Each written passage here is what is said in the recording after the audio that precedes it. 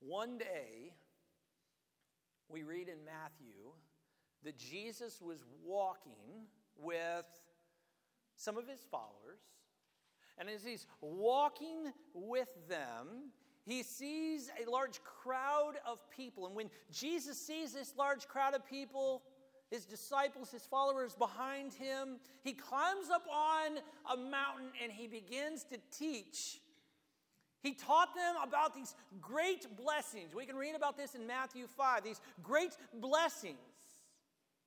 And when he starts teaching about these blessings, he turns their way of thinking upside down. Here's some of the things that he said. He said, you are blessed. Jesus said this. You are blessed when you have a broken spirit. He said, you are blessed when you're humble and when you're merciful. Jesus said, you are blessed when you are hated and insulted. Wow. I'm sure on this day, many of them were scratching their heads as Jesus taught on the side of this mountain. I'm sure that many of Jesus' followers, those that had been with him for some time, even began to scratch their heads, his closest followers. But then Jesus explains to them why his followers are expected to live this way. Matthew chapter 5, verse 13, Jesus said this. He said, you are the salt of the earth. But if the salt loses its saltiness, how can it be made salty again? It is no longer good for anything except to be thrown out and trampled by men. Do you get that picture in your head? Once salt loses its saltiness, it's not good for anything. And that's what Jesus calls us to do, to be. And he says, so if you're not salty, you're gonna be trampled. You're worthless, right? Some of you like that picture of being salty, don't you? Followers of Jesus Christ, his church, us together. If we truly are the church of Jesus, his followers, we are called to preserve that truth in our world. We are called to preserve the love of Jesus in this world. In the midst of evil and in the midst of wickedness, it's the church that should bring people help and hope and peace in love. Jesus went on, Matthew 5:14, he says, you are the light of the world. A city on a hill cannot be hidden.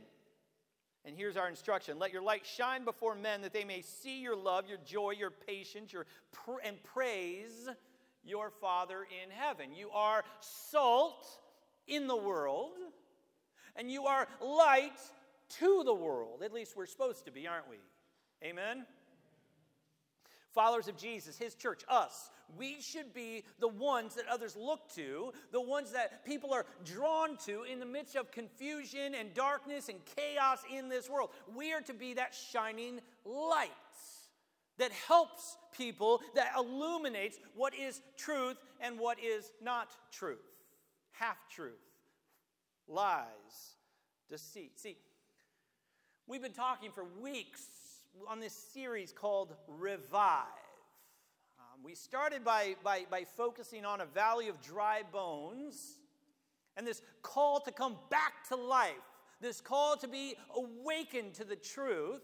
But the intent of this entire series has been to point to and point out what it looks like for the church around the world, anyone who calls themselves a follower of Jesus, what it looks like for the church to be restored, renewed, revived, to truly walk in that revival with Jesus. See, but the heartbreaking truth is that the church doesn't look much different than the world around us. It's heartbreaking, but it is the truth. We don't look much different than the culture than we are engaged in and trying to point to Jesus, see? And that means that we don't truly embody what it means to be salt and light. And what happens when the salt loses its saltiness? Jesus says it's no longer good for anything but to be thrown out and trampled by men. The heartbreaking truth is that the church doesn't look like Jesus. This Jesus that we proclaim, this Jesus that we tell other people about. See, if the church truly looked like Jesus, think about the difference it would make in our world today. But we don't look like that salt, that light that Jesus here in Matthew 5 tells us to be. I wonder, what would it look like? What would it look like? Just close your eyes. Do this exercise for me, all right? Close your eyes with me. And imagine what it would look like tangibly for the church to truly be the salt and the light in the world around us. Think of the difference it would make in our culture. I mean, goodness sakes, think about the difference it would make in your family. If the church, you, as a part of that church, truly were the salt and the light that Jesus called us to be. Amen. Turn with me to 2 Timothy chapter 3. 2 Timothy chapter 3. That's where we're going to be looking today.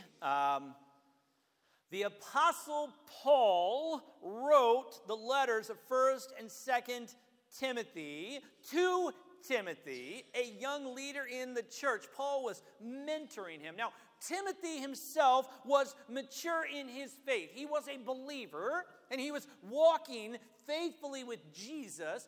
He was mature in his faith, but he was learning what it meant to lead the church. And so Paul writes these letters, 1st and 2nd Timothy. We're going to look at 2 Timothy chapter 3, verse 1. It's in your Bible. And if you're following along on the Bible app this morning, it is there for you as well. 2 Timothy 3, verse 1 and following. It says this, Paul writes, "But mark this." But mark this. Remember, this is written to a fellow believer, someone who is maturing in his faith, someone who is walking in leadership and striving to lead the church. Paul writes, "But mark this. There will be terrible times in the last days.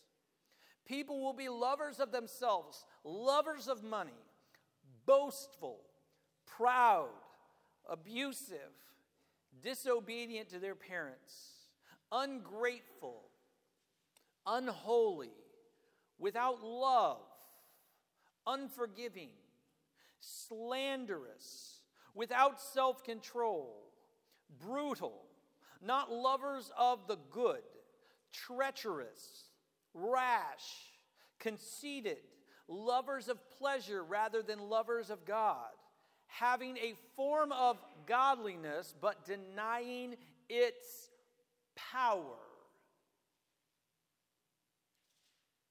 I said power, and the light of the Holy Spirit went out. I don't know what happened there, friends. It weirds me out. Because here's my thought when I said power, is I wonder how much of the church we have a form of godliness, but we deny the power of the Holy Spirit. Now, I can do a lot of things, but I couldn't do that. But I wonder, I joke about that, but I wonder how often the church, universal, the church around the world, we look a lot like Jesus on the outside, but we deny the power of Jesus. We deny that Holy Spirit that He sent to us to give us the power, the Holy Spirit that walks with us in truth and in light. See, but I read this, 2 Timothy 3, 1 through 5, and all of these characteristics that Paul was writing to Timothy about, and I wonder, does that not sound just like our world today, this culture that we are living in and engaged in today? Paul wrote, he believed that at the time we were living in the end days, the end times, that Jesus would return at any moment. We still proclaim that today, that at any moment, the sky will be torn open and Jesus will return, but He will call the faithful in Christ home to be with Him, to be united with Him for all of eternity. But I read about these things in 2 Timothy 3. Paul wrote that there would be terrible times in the last days. See, I think that, and I fear that, sometimes we've begun to accept that this is just the way it is, that this is the way it has to be. And we've let these same attitudes, these same kind of endorsements and acceptance mentality, we've let these same attitudes into the church. Well, that's just the way it is. Everybody acts like that, so it's okay. We've accepted these attitudes into Jesus Christ's church. We've dishonored his church. We've corrupted his church. We've damaged his church. Amen? I mean, anytime we say, hey, it's okay to be a lover of money and boastful and proud and abusive, disobedient to parents, ungrateful, unholy, without love, unforgiving, slanderous. Lovers, not lovers of good. Lovers of pleasure rather than lovers of... Anytime we say, well, that's just the way it is everywhere. So it's understandable that people in the church act like that. No, I'd say this. It's understandable if broken people are coming into the church and striving to learn what it means to follow Jesus, and there's still attitudes and actions in their life that embody these things that Paul wrote to Timothy about. But it's not acceptable once we've walked with Jesus for a while to say, well, that's just a part of my life. Everybody acts like that. See, because Paul wrote about these things, he said that's not the way it's supposed to be. I fear that we've also let these same attitudes and actions into our hearts and our minds, and we've endorsed them for so long, and we say, well, that's just the way it is. See, Paul wrote about these things, and then he wrote, have nothing to do with them. Have nothing to do with them. He didn't write that you will continue to walk in sin, submit yourself to the world, but it's okay as long as you regularly repent. As long as there are regular points in your life that you're coming to Jesus and saying, Jesus, I need forgiveness from you. Now I'm going to keep walking in this way because that's just the way the world is. No, Paul wrote, have nothing to do with them. He didn't say it's okay as long as you make it to church every week. It's okay as long as you make it to church every other week to keep on sinning. No, he wrote, God's word says, have nothing to do with them. See, and here's the reality. You are either submitting to the ways of the world or you are submitting to God. But you cannot do both. We cannot do both. Jesus,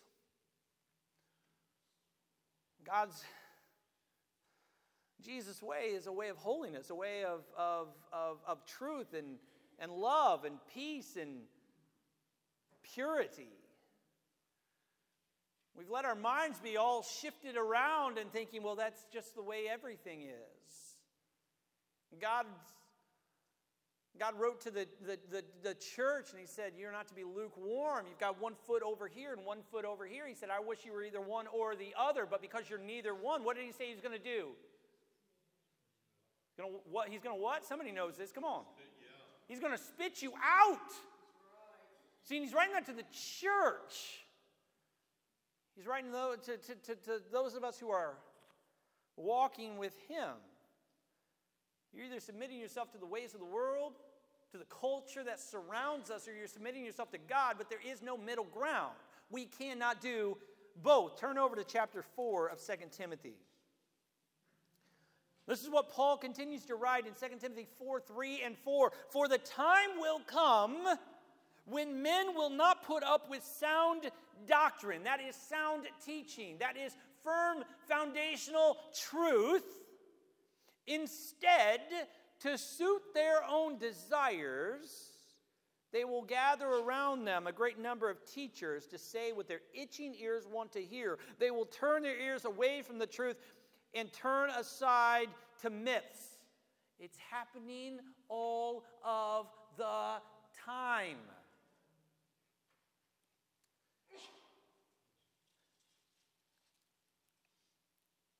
And I don't want to stand up here this morning and talk down about another church. Those of you who are close to me, those who have been at a Bible study with me, and we talk about this often. I have no problem calling people out who are spewing lies within the church. I have absolutely. So let me just make that clear. But instead of looking down on others, before I look down and say, listen, this is not the truth, and make sure you're not giving ear to that, I want to make sure that what we're hearing here, what I'm speaking out of my mouth, what I'm letting into my head is the truth of Jesus. That it's not watered down, that it's not half-hearted, that it is the full and foundational truth. It says here, instead, to suit their own desires, they will gather around them a great number of teachers to say what their itching ears want to hear. Well, it's okay if you keep on sinning, as long as you have, at some point in your life, surrendered everything to Jesus. Accept Jesus. Walk with Jesus for a little while, and then you can go back to your life of sin, and everything's going to be okay, because at one point in your life you surrendered to Jesus. That's rubbish. The time will come when men will not put up with sound teaching, sound doctrine, pride, selfishness, greed, hatred, sin is going to creep into the lives of the church if we allow it to. That's what Paul was writing here. If you don't guard against it, bad things are going to happen. We've already seen it, haven't we? I mean, people are abandoning the teachings of Jesus like never before. People are refusing to come into the church because, well, the church doesn't look much different than the world. People are refusing to come and into community with fellow believers because there's no difference. And at the foundation of that, the truth is, it's because we're not proclaiming the truth. Oh, I don't want to be afraid to call sin out. But that's the fear. That's the heartbreaking thing, is, well, I don't want to offend anyone, so I want to tell you you're sinning. I don't want to tell you you're wrong because I don't want to offend you. But what we're doing is not loving other people when we say, well, I'm just going to let you walk in sin. I'm going to let you walk that path of destruction. And then one day you're going to find out that that's not the Lord's will for you. See, it's the job of the church to call sin, sin. But to do it in love. Amen? Walk out of here. See, I got to back up and say this. Don't walk out of here and just be walking up to people, pointing them out and saying, you're a sinner, and you're a sinner, and you're a sinner. See, there's a balance there, isn't there? We bring people in and we love them. As I said before, we're not expecting people who have walked in sin, walked in darkness for so long to come right in. There's a period of acclimation, isn't there? You go into a dark room and you sit there for 2 hours. Try this sometime. Some of you have already done this. Sit there for a while. Wake up first thing in the morning in your pitch black room and turn the overhead light on. My boys hate it when I do that. Why? What has to happen? Well, you have to get acclimated. Right? You turn on the closet light. You open the door just a little bit and you let a little bit of light creep in until they're ready to get up, right? Till you're ready to face the full brunt of the truth. You throw the windows open, the sunshine comes straight in the morning. What do the people do? What do? You hide your eyes, right? See, but I think sometimes the church, that's what we try to do. We rip it all off and we say, here it is. Here's the full truth. Go for it. People aren't ready for it. We've got to, in love, know what people are ready for. People are walking in sin. We love them. We bring them into the church. We accept them. We don't tell them, well, your clothes don't look right for the church.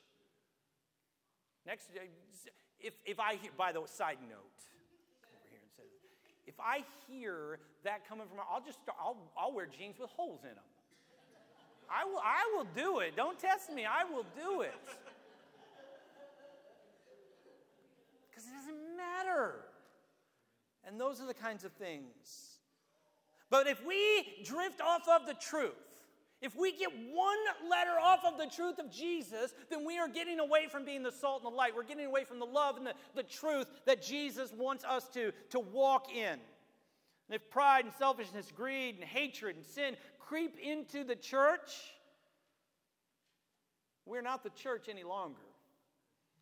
We don't embody Jesus.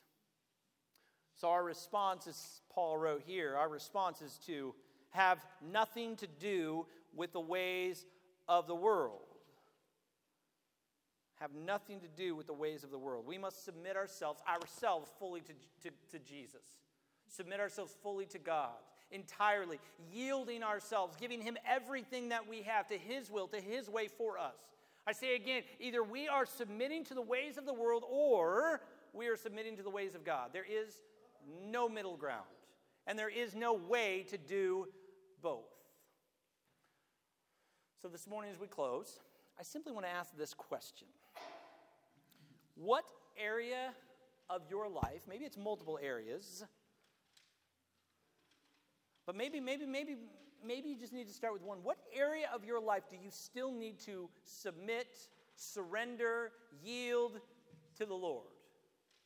What area of your life do you still need to surrender, submit, or yield to the Lord? Maybe it's your time and the way you spend your time. Maybe it's your money. Maybe it's the way you spend your money. Maybe it's some of your relationships and some of the relationships that you are invested in that you know just are not right now. And I'm not talking about interacting with people who are not of the church. I think that's healthy. I think that's good. I'm talking about wrong relationships that you know to be wrong. Maybe this morning you've known the truth, but you're just not walking in obedience to God's truth for your life. Maybe that's where you need to surrender this morning. So this morning as we close, I'd just like us to take a minute. Just, if you need to close your eyes, if you need to bow your head, wherever you are, whatever you're doing, just make it so you don't have any great distractions around you. Take it to the Lord and submit your life to Him. Let that be your prayer. God, I submit myself to you. I surrender everything to you. And as you do that, just listen. Listen for Him to speak.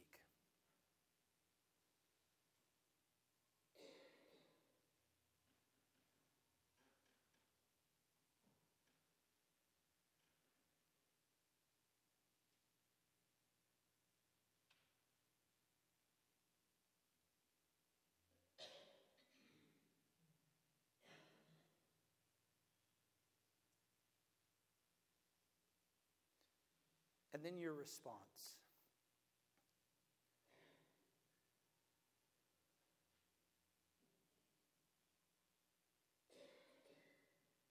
I truly feel like God is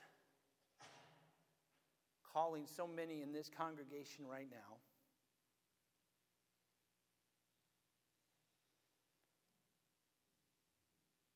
to truly let go of some sin, let go of some areas that we have failed to surrender for many years, to lay it down before Him. Maybe there's some fear, maybe there's some hesitation. But I feel like God is calling many in this church right now to open our hands, to surrender before Him.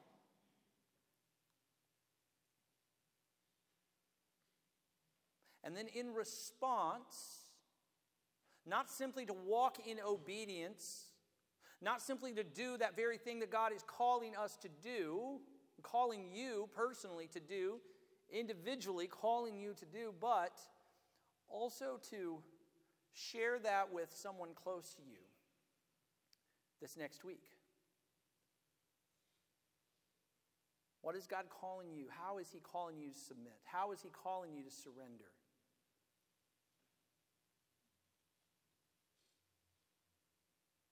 Father God, make it clear to each one of us.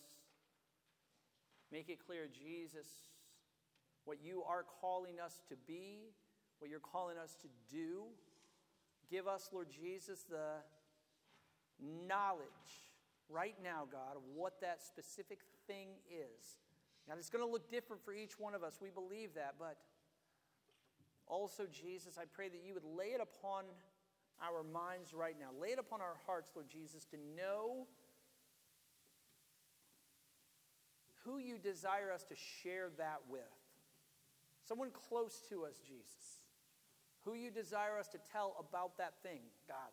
To be held accountable, but also, Lord Jesus, to confess how, God, you are working in us and calling us in that path of holiness and purity. Lord Jesus, we submit ourselves to you. We surrender everything to you.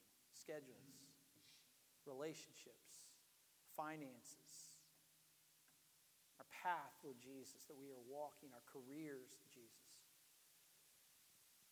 We surrender to you in full obedience, Jesus. And we thank you today.